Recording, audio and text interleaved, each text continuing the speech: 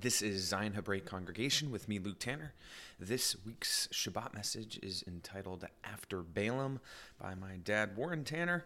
Feel free to check out our website where you can find all of our archived Shabbat messages there, as well as all of my dad's essays that he writes each week. You can sign up for those if you put your email in the little email subscribe box. And you can also get our Shabbat messages wherever you listen to your podcasts. And also, as usual, our theme music is by my buddy Evan Shaw. You can check him out on his website, which is evanshawmusic.com. Enjoy.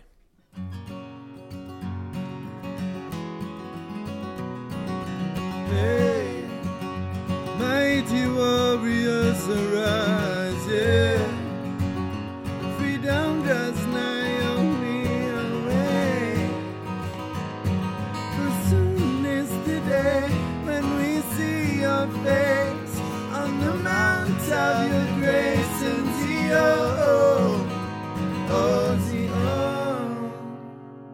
Good to see you folks. We're here today, again doing our in-home thing until we can get back to our regular meeting place. You can turn to Numbers 23. So we're going to be looking at Balaam. I preached a few different messages years ago. I can't remember if I took them off the website or not. They may be there, they might not. But I don't want to be as in-depth as I was before. I have a thought. I'm going to get us there. And once again, it's just kind of a contrast in scenes that in my reading, when I read it and went into the next chapter and what transpired, it really stopped me in my tracks. And it made me stop and think about what I kind of hope I can share today. So we're going to read Numbers 23, starting at verse 14, and we're actually going to read through chapter 25. I might say a few things along the way, and then I'll give you my thoughts. So let's pray. Father, I do thank you that we can be here together for another Shabbat. I need it so much, and actually it's like a cleansing for me personally to just get together like this and be together and sing what we sing and do the Shema and then look at your word. So, Father, bless this time. Speak to our hearts and take your word and somehow enable it to penetrate into our hearts to the point where we do continue to become more and more like our Savior, Yeshua. In his name we pray. Amen. All right, so just a little bit of the backstory. I don't want to get into it, but in chapter 22, this is kind of what leads up to where we are. Chapter 22, Balak wants Balaam to curse Israel. You know, Israel's on the move. Balak's the king of Moab. He's starting to feel a little frightened because he's heard the reports. So he realizes he can't really defeat this mass of people by himself, and he needs help. So he contacts Balaam. So Balak takes it up with God. God, says, go ahead. And so God says, don't go. And so Balaam says, sorry, I can't go. God says, no. Balak says, hey, can't you try again? I'm putting my own words to it. So can't you please try again? So Balaam, all right, sit tight. So Balak goes, meets with God again. Balaam says, well, okay, what'd he say?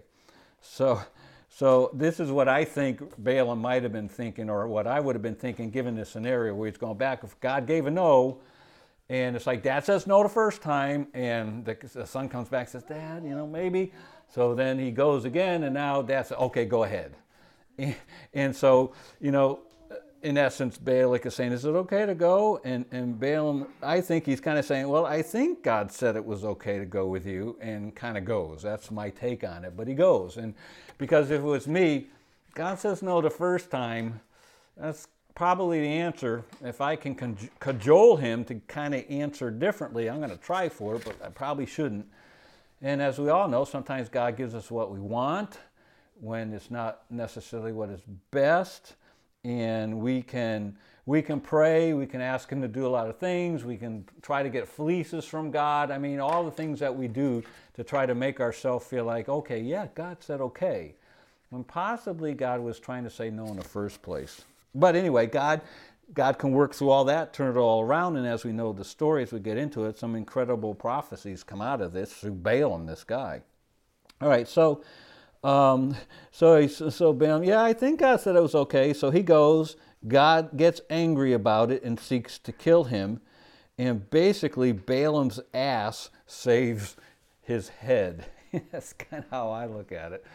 Balaam's ass saves his head. You know, and I kind of thought about this. I wasn't going to say this, but, you know, try to think of it this way. All right, so Balaam gets in his car to go to this meeting. Let's think of it in modern terms. So he hops in his car, you know, he's gotten the car all prepared. You know, there's gas, he's changed the oil, air in the tires, he's had it serviced, it has a tune-up, the car's always serviced. So he sets out on his trip. And so he's driving the car, and all of a sudden this car starts to veer left, and it starts to veer right, and he's thinking, what the heck is going on here? And before he knows it, the car kind of goes, and it sputters, and he's dead on the side of the road.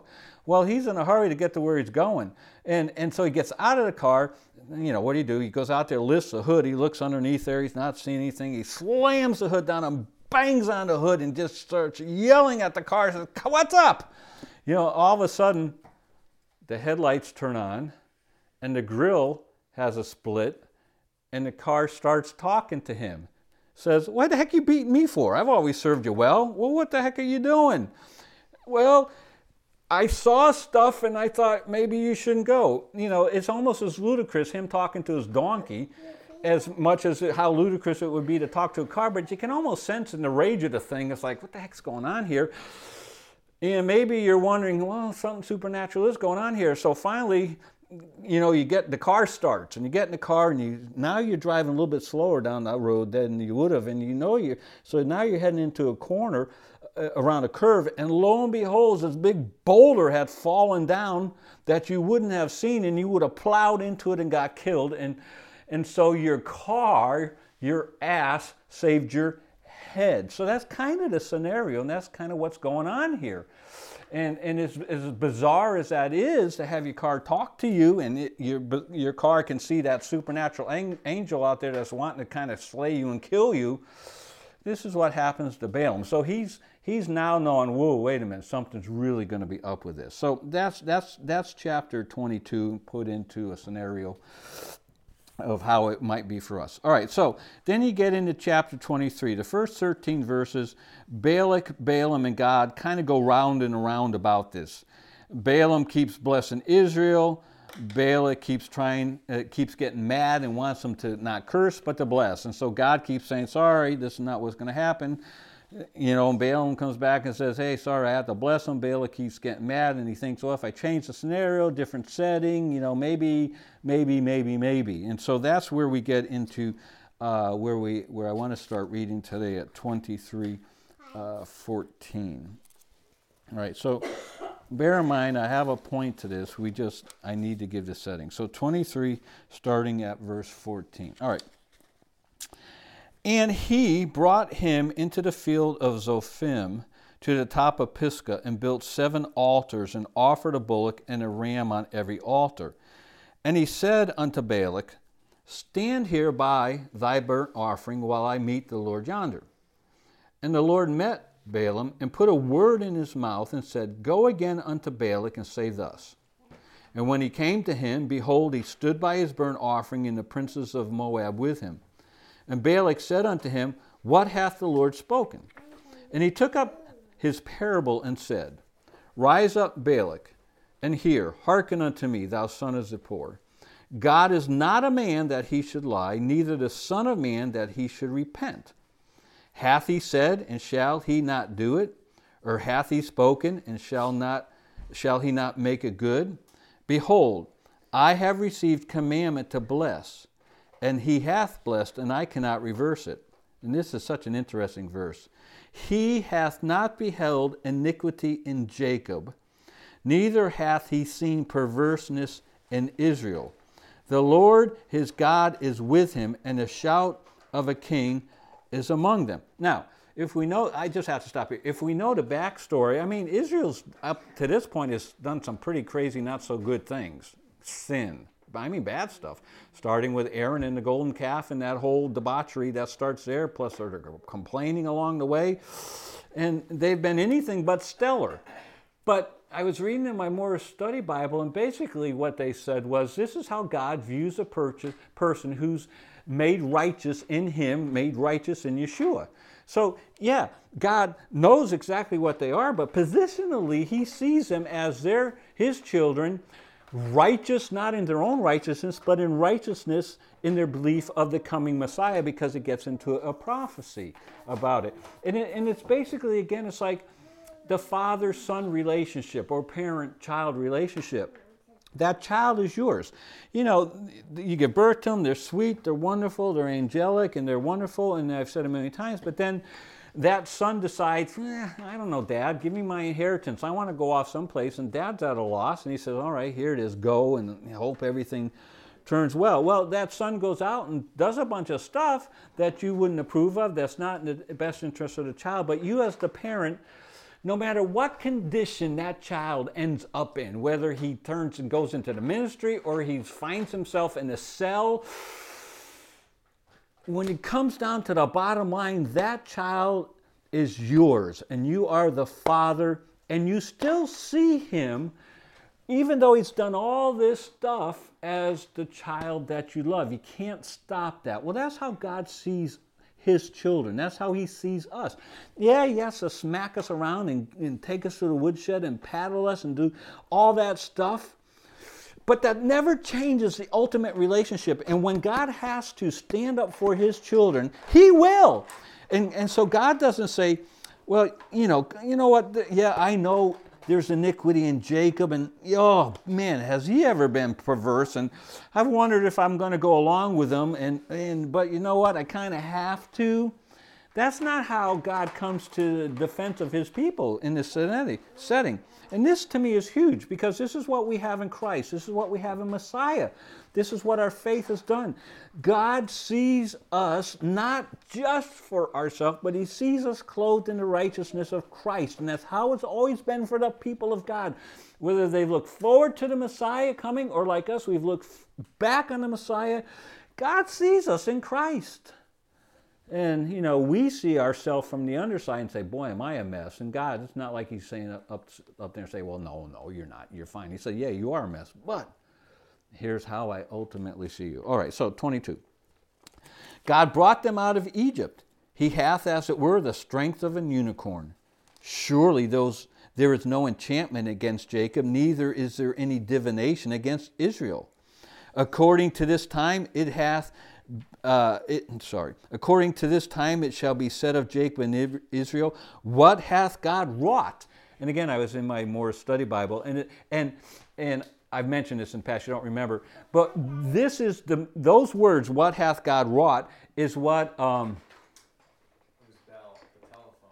Yeah, the guy that invented the telegraph, Alexander. No. The telegraph or the Telegraph. It was a telegraph. it was the Telegraph, which I can't think of whose name is right now. But the guy that invented the telegraph, Morse. Yeah. He typed, "What hath God wrought?" Which tells you a lot about that guy, because who in the heck even knows what Numbers 23:23 says? Well, he happened to. And that spoke to me. It's like, wow, we have come so far away that a basic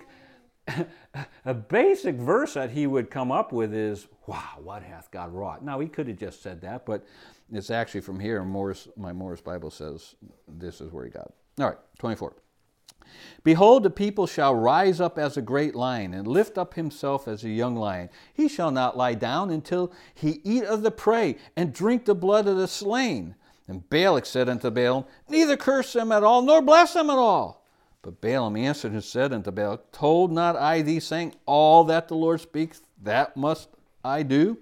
And Balak said unto Balaam, come, I pray thee, I'll bring thee unto another place. Peradventure it will please God that thou mayest curse me from thence. And Balak brought Balaam unto the top of Peor that looketh toward Jeshimon. And Balaam said unto Balak, I know I'm not saying the words right. There should be Balaam and probably Balak. And Balaam said unto Balak, build me here 7 altars and prepare me here 7 bullocks and 7 rams. And Balak did as Balaam had said and offered a bullock and a ram on every altar. And when Balaam saw that it pleased the Lord to bless Israel, he went not, as at other times, to seek for enchantments. But he set his force toward the wilderness. This is where we get in the great prophecy that God decides to give us through this false prophet. So verse 2. And Balaam lifted up his eyes, and he saw Israel abiding in his tents according to their tribes. And the Spirit of God came upon him.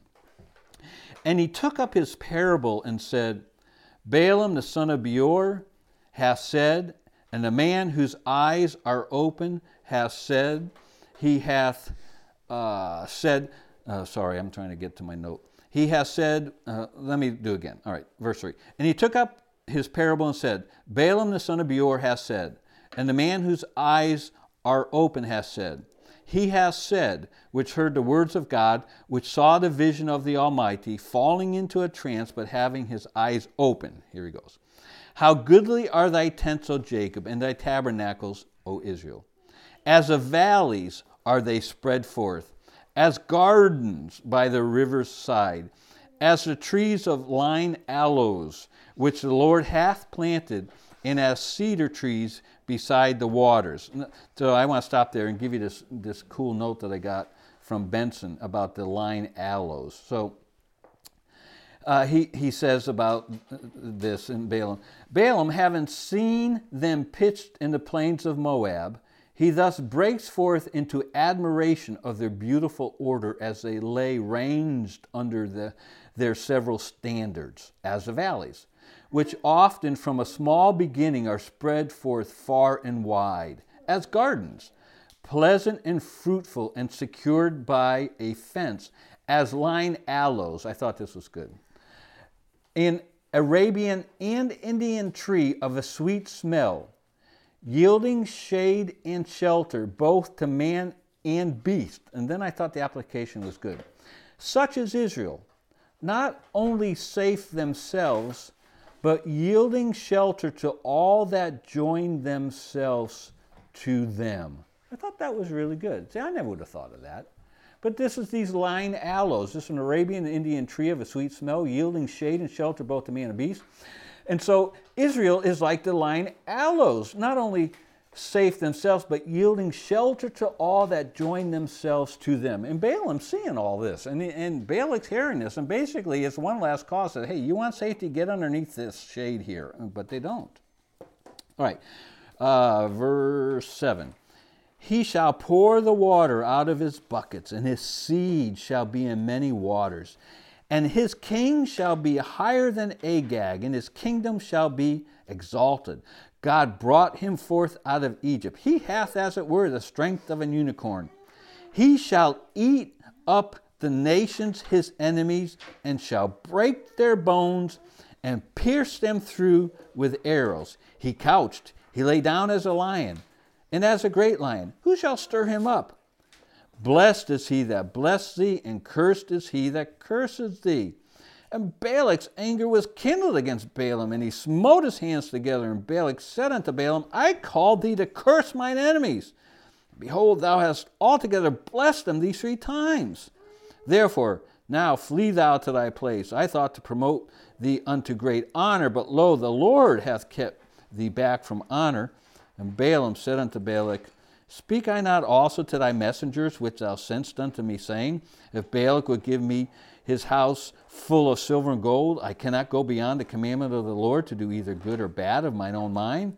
But what the Lord saith, that will I speak. And now behold, I go unto my people. Come therefore, and I will advertise thee what this people shall do to thy people in the latter days. So it's like God's doubling down here with his message.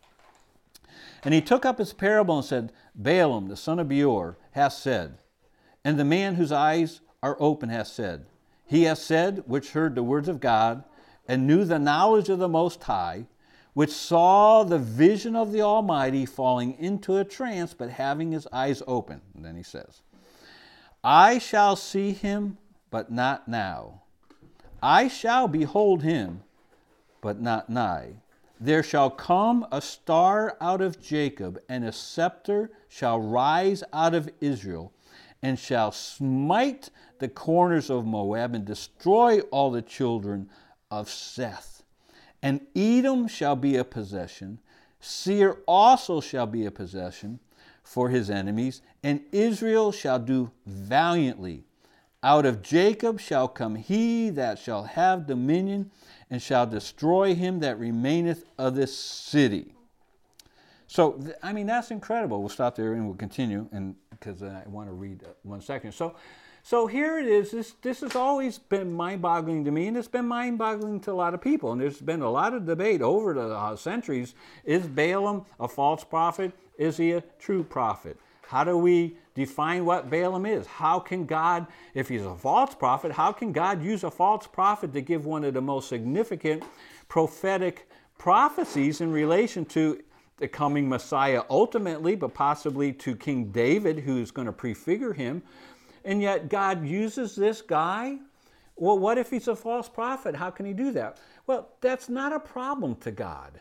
I mean, God uses whom he will, and basically he's going to use who he can make pliable and mold to his will to be a mouthpiece or a vessel for him. Whether he has to get a heathen enemy people to come and destroy his own people, or if he's going to use a false heathen prophet to get across the message that can get across to him, God will use him, whether it's a donkey or a car broken down on the side of the road that he decides to animate and speak.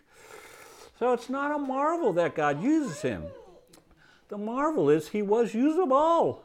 At least at this point, he makes a huge mess later and causes Israel a lot of problems.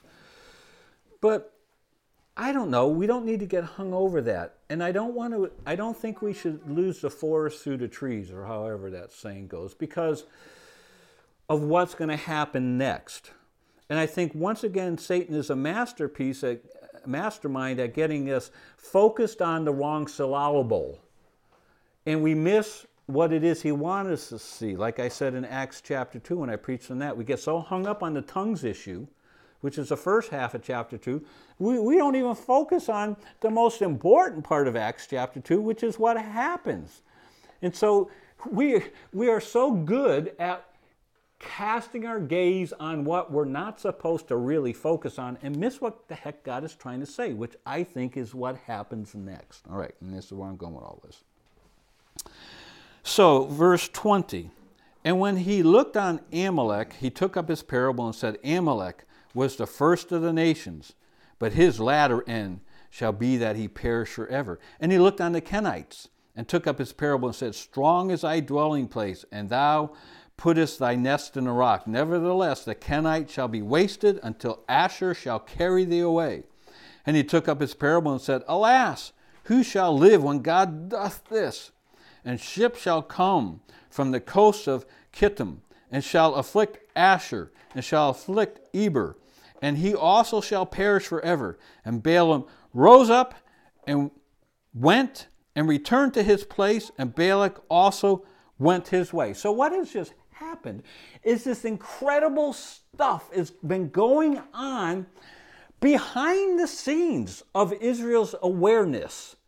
They don't know that there's been this monumental spiritual battle, struggle take place in the unseen world and not seen to them. And while that is happening, and God is using this whole scenario to present this incredible prophecy which is going to benefit his people, where's their focus? 25. And Israel abode in Shittim, and the people began to commit whoredom with the daughters of Moab. And I got there after the flow, because if you're like me, I mean, it's been a long time since I've read this. I don't know what's coming up next. And I'm reading along and say, wow, this is incredible. Balaam's been used and God did this. And I'm thinking, wow, this is so great. And Israel abode in Shittim, and the people began to commit whoredom with the daughters of Moab. what the heck? We've just been dealing with Balak, the king of Moab. And all the while, this now is developing. And they called the people unto the sacrifices of their gods, and the people did eat and bow down to their gods. And Israel joined himself to Baal Peor, and the anger of the Lord was kindled against Israel. And the Lord said unto Moses, take all the heads of the people, and hang them up before the Lord against the sun, that the fierce anger of the Lord may be turned away from Israel. And Moses said unto the judges of Israel, slay ye every one his men that were joined unto Baal Peor. And behold, one of the children of Israel came and brought unto his brethren a Midianitish woman in the sight of Moses, and in the sight of all the congregation of the children of Israel, who were weeping before the door of the tabernacle of the congregation. And when Phinehas, the son of Eleazar, the son of Aaron, the priest, saw it, he rose up from among the congregation, took a javelin in his hand, and he went after the man of Israel into the tent, and thrust both of them through, the man of Israel and the woman through her belly, so the plague was stayed from the children of Israel. And those that died in the plague were 24,000. And the Lord spake unto Moses, saying, Phinehas, the son of Eleazar, the son of Aaron the priest, hath turned my wrath away from the children of Israel, while he was zealous for my sake among them, that I consumed not the children of Israel in my jealousy. Wherefore say, behold, I give unto him my covenant of peace, and he shall have it, and his seed after him, even the covenant of an everlasting priesthood, because he was zealous for his God, and made an atonement for the children of Israel. Now, the name of the Israelite that was slain, even that was slain with the Midianitish woman, was Zimri, the son of Saulu, prince of a chief's house among the Simeonites. And the name of the Midianite woman that was slain was Cosbi, the daughter of Zur. He was head over a people and of a chief house in Midian.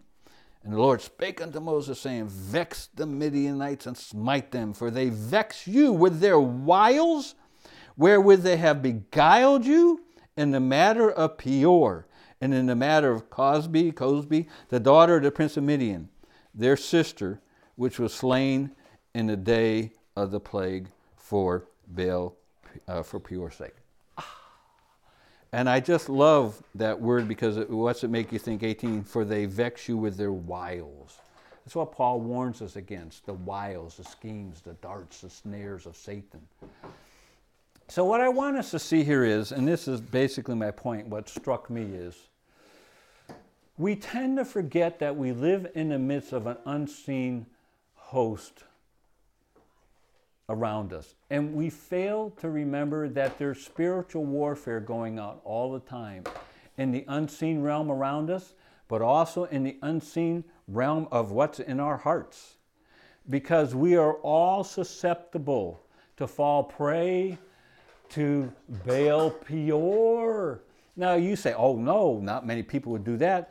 Okay, maybe out of all of the people, 24,000 is not a lot. Well, I'm telling you, 24,000 is a lot, and they're just merely representative of those who are smart enough to not follow upon the actions that's in their heart.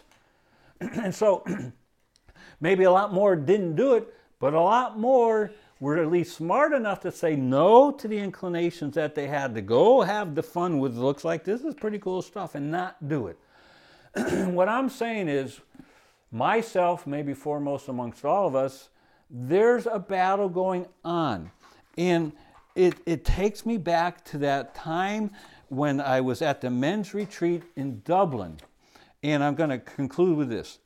While unbeknown to Israel, good things are happening on their behalf. But they become an easy target for Satan. We cannot lose our edge or perspective concerning the constant battle that Satan is waging over our souls. And it takes me back to that men's meeting where he preached a whole week on the war against the soul. And it changed me to realize, because the way he said it, like he was even shocked. A war against the soul? And Dr. Minnick spent that whole week in the men's meeting on this theme of the warfare against our soul. And it was so powerful. I had the tapes. I don't know what I did with them. They're long gone. But the verse is 1 Peter 2:11. Dearly beloved, I beseech you as strangers and pilgrims, abstain from fleshly lusts which war against the soul. I'm telling you, we get our guns and we're going to get prepared, and our mindset is, if something happens, we're ready. And so we put a lot of time and effort into our home defense, our family defense on the physical level, and we should. But I wonder if sometimes we're more cognizant of that warfare, potentially, that may never happen, versus the warfare that is being waged against us, which Paul spent so much time to tell us to be alert to and to be sober-minded about. And we spend less time cleaning our spiritual weapons and sighting in our spiritual weapons and getting used to the feel of our spiritual weapons, to where they've sat so long and we're so not prepared. And I really think we're seeing and going to see a ratcheting up of Satan's adversarial attacks, not against the world, but against God's people. And this, just when I read this and I got into chapter 25, it just like, I was hit with a brick. What the heck is this? And I thought, well, it's me. It's us. It's potentially any of us. So, in part, listen, Balaam, don't get fixated on it. And there has been so much written upon whether or not he's a prophet, a true prophet. How should we take what he says? There's been arguments and debates over this. I mean, it has split people over this. And Satan is up there laughing. Yeah, this is so good. I don't want him to see the next chapter. And we sail right into it. We just scoot right into it. I know I do. So I'm just trying once again to say, listen, we have to have our spiritual antennae up. We have to have our spiritual gun sights lined up. We have to make sure our handgun is well oiled and we've shot it enough where it's broken in and the pages actually have a flop to it and there's some wear and tear and it's showing, hey, yeah, it is getting broken in. And yeah, I'm kind of getting comfortable with this. Oh, it's starting to become second nature. Look at that. I can shoot and get close to the bullseye. Because what is sin? It's missing the mark. It's not being accurate in our shooting, the direction our life is going. And unless I'm the only one, I think we need to take inventory. We're going to tell ourselves, no, we're not going to be like those 24,000 that got killed. And granted, you might not. But I'm saying if he can't get you then, he knows where he can get you later. And sooner or later, if he can tempt Yeshua, and he can show Yeshua to all the kingdoms of the world in a moment at a time. And if Yeshua does battle for 40 days and 40 nights with Satan, and experiences every temptation that we can go through and battled through it. And afterwards, he didn't walk out of there, yeah, wow. He was weary. He's tired. It was warfare. And that sets the platform for us because the rest of his life wasn't like the movies we want to see about Jesus where he's just skipping through the fields and we're all laughing and happy. I mean, I'm sure they had those times.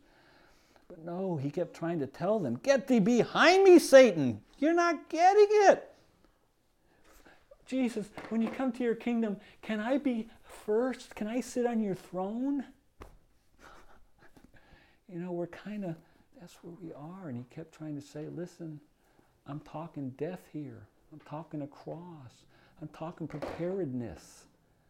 Talking, you signed on for this, you're in a different realm now, guys. Wrap your head and hearts around it.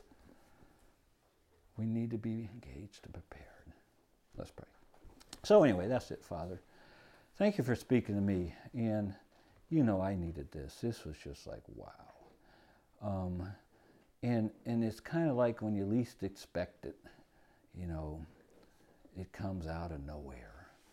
And I pray, Father, you just work in each one of our hearts. You know, that if nothing else, use a parallel of how prepared we are for everything else in life and how we get the right clothes for work, the right tools for work, the proper vehicles that we need, the computers, I mean, all that, and it's important. But I think we need to realize our spiritual apparatuses are not just as important, but even more so. You called us to rise above and to be separate. But only you can make that happen in our lives. So don't give up on us, work in us, help us to see. You know, Balaam said, my eyes are open, I see. Father, open our eyes so that we can see the true condition, our true hearts, what's truly going on around us. And help us to rest in our righteousness that we have in Yeshua. In his name we pray. Amen.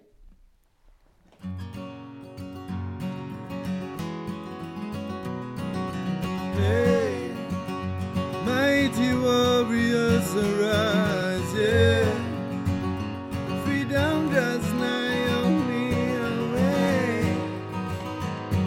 For soon is the day when we see your face on the mount of your grace and your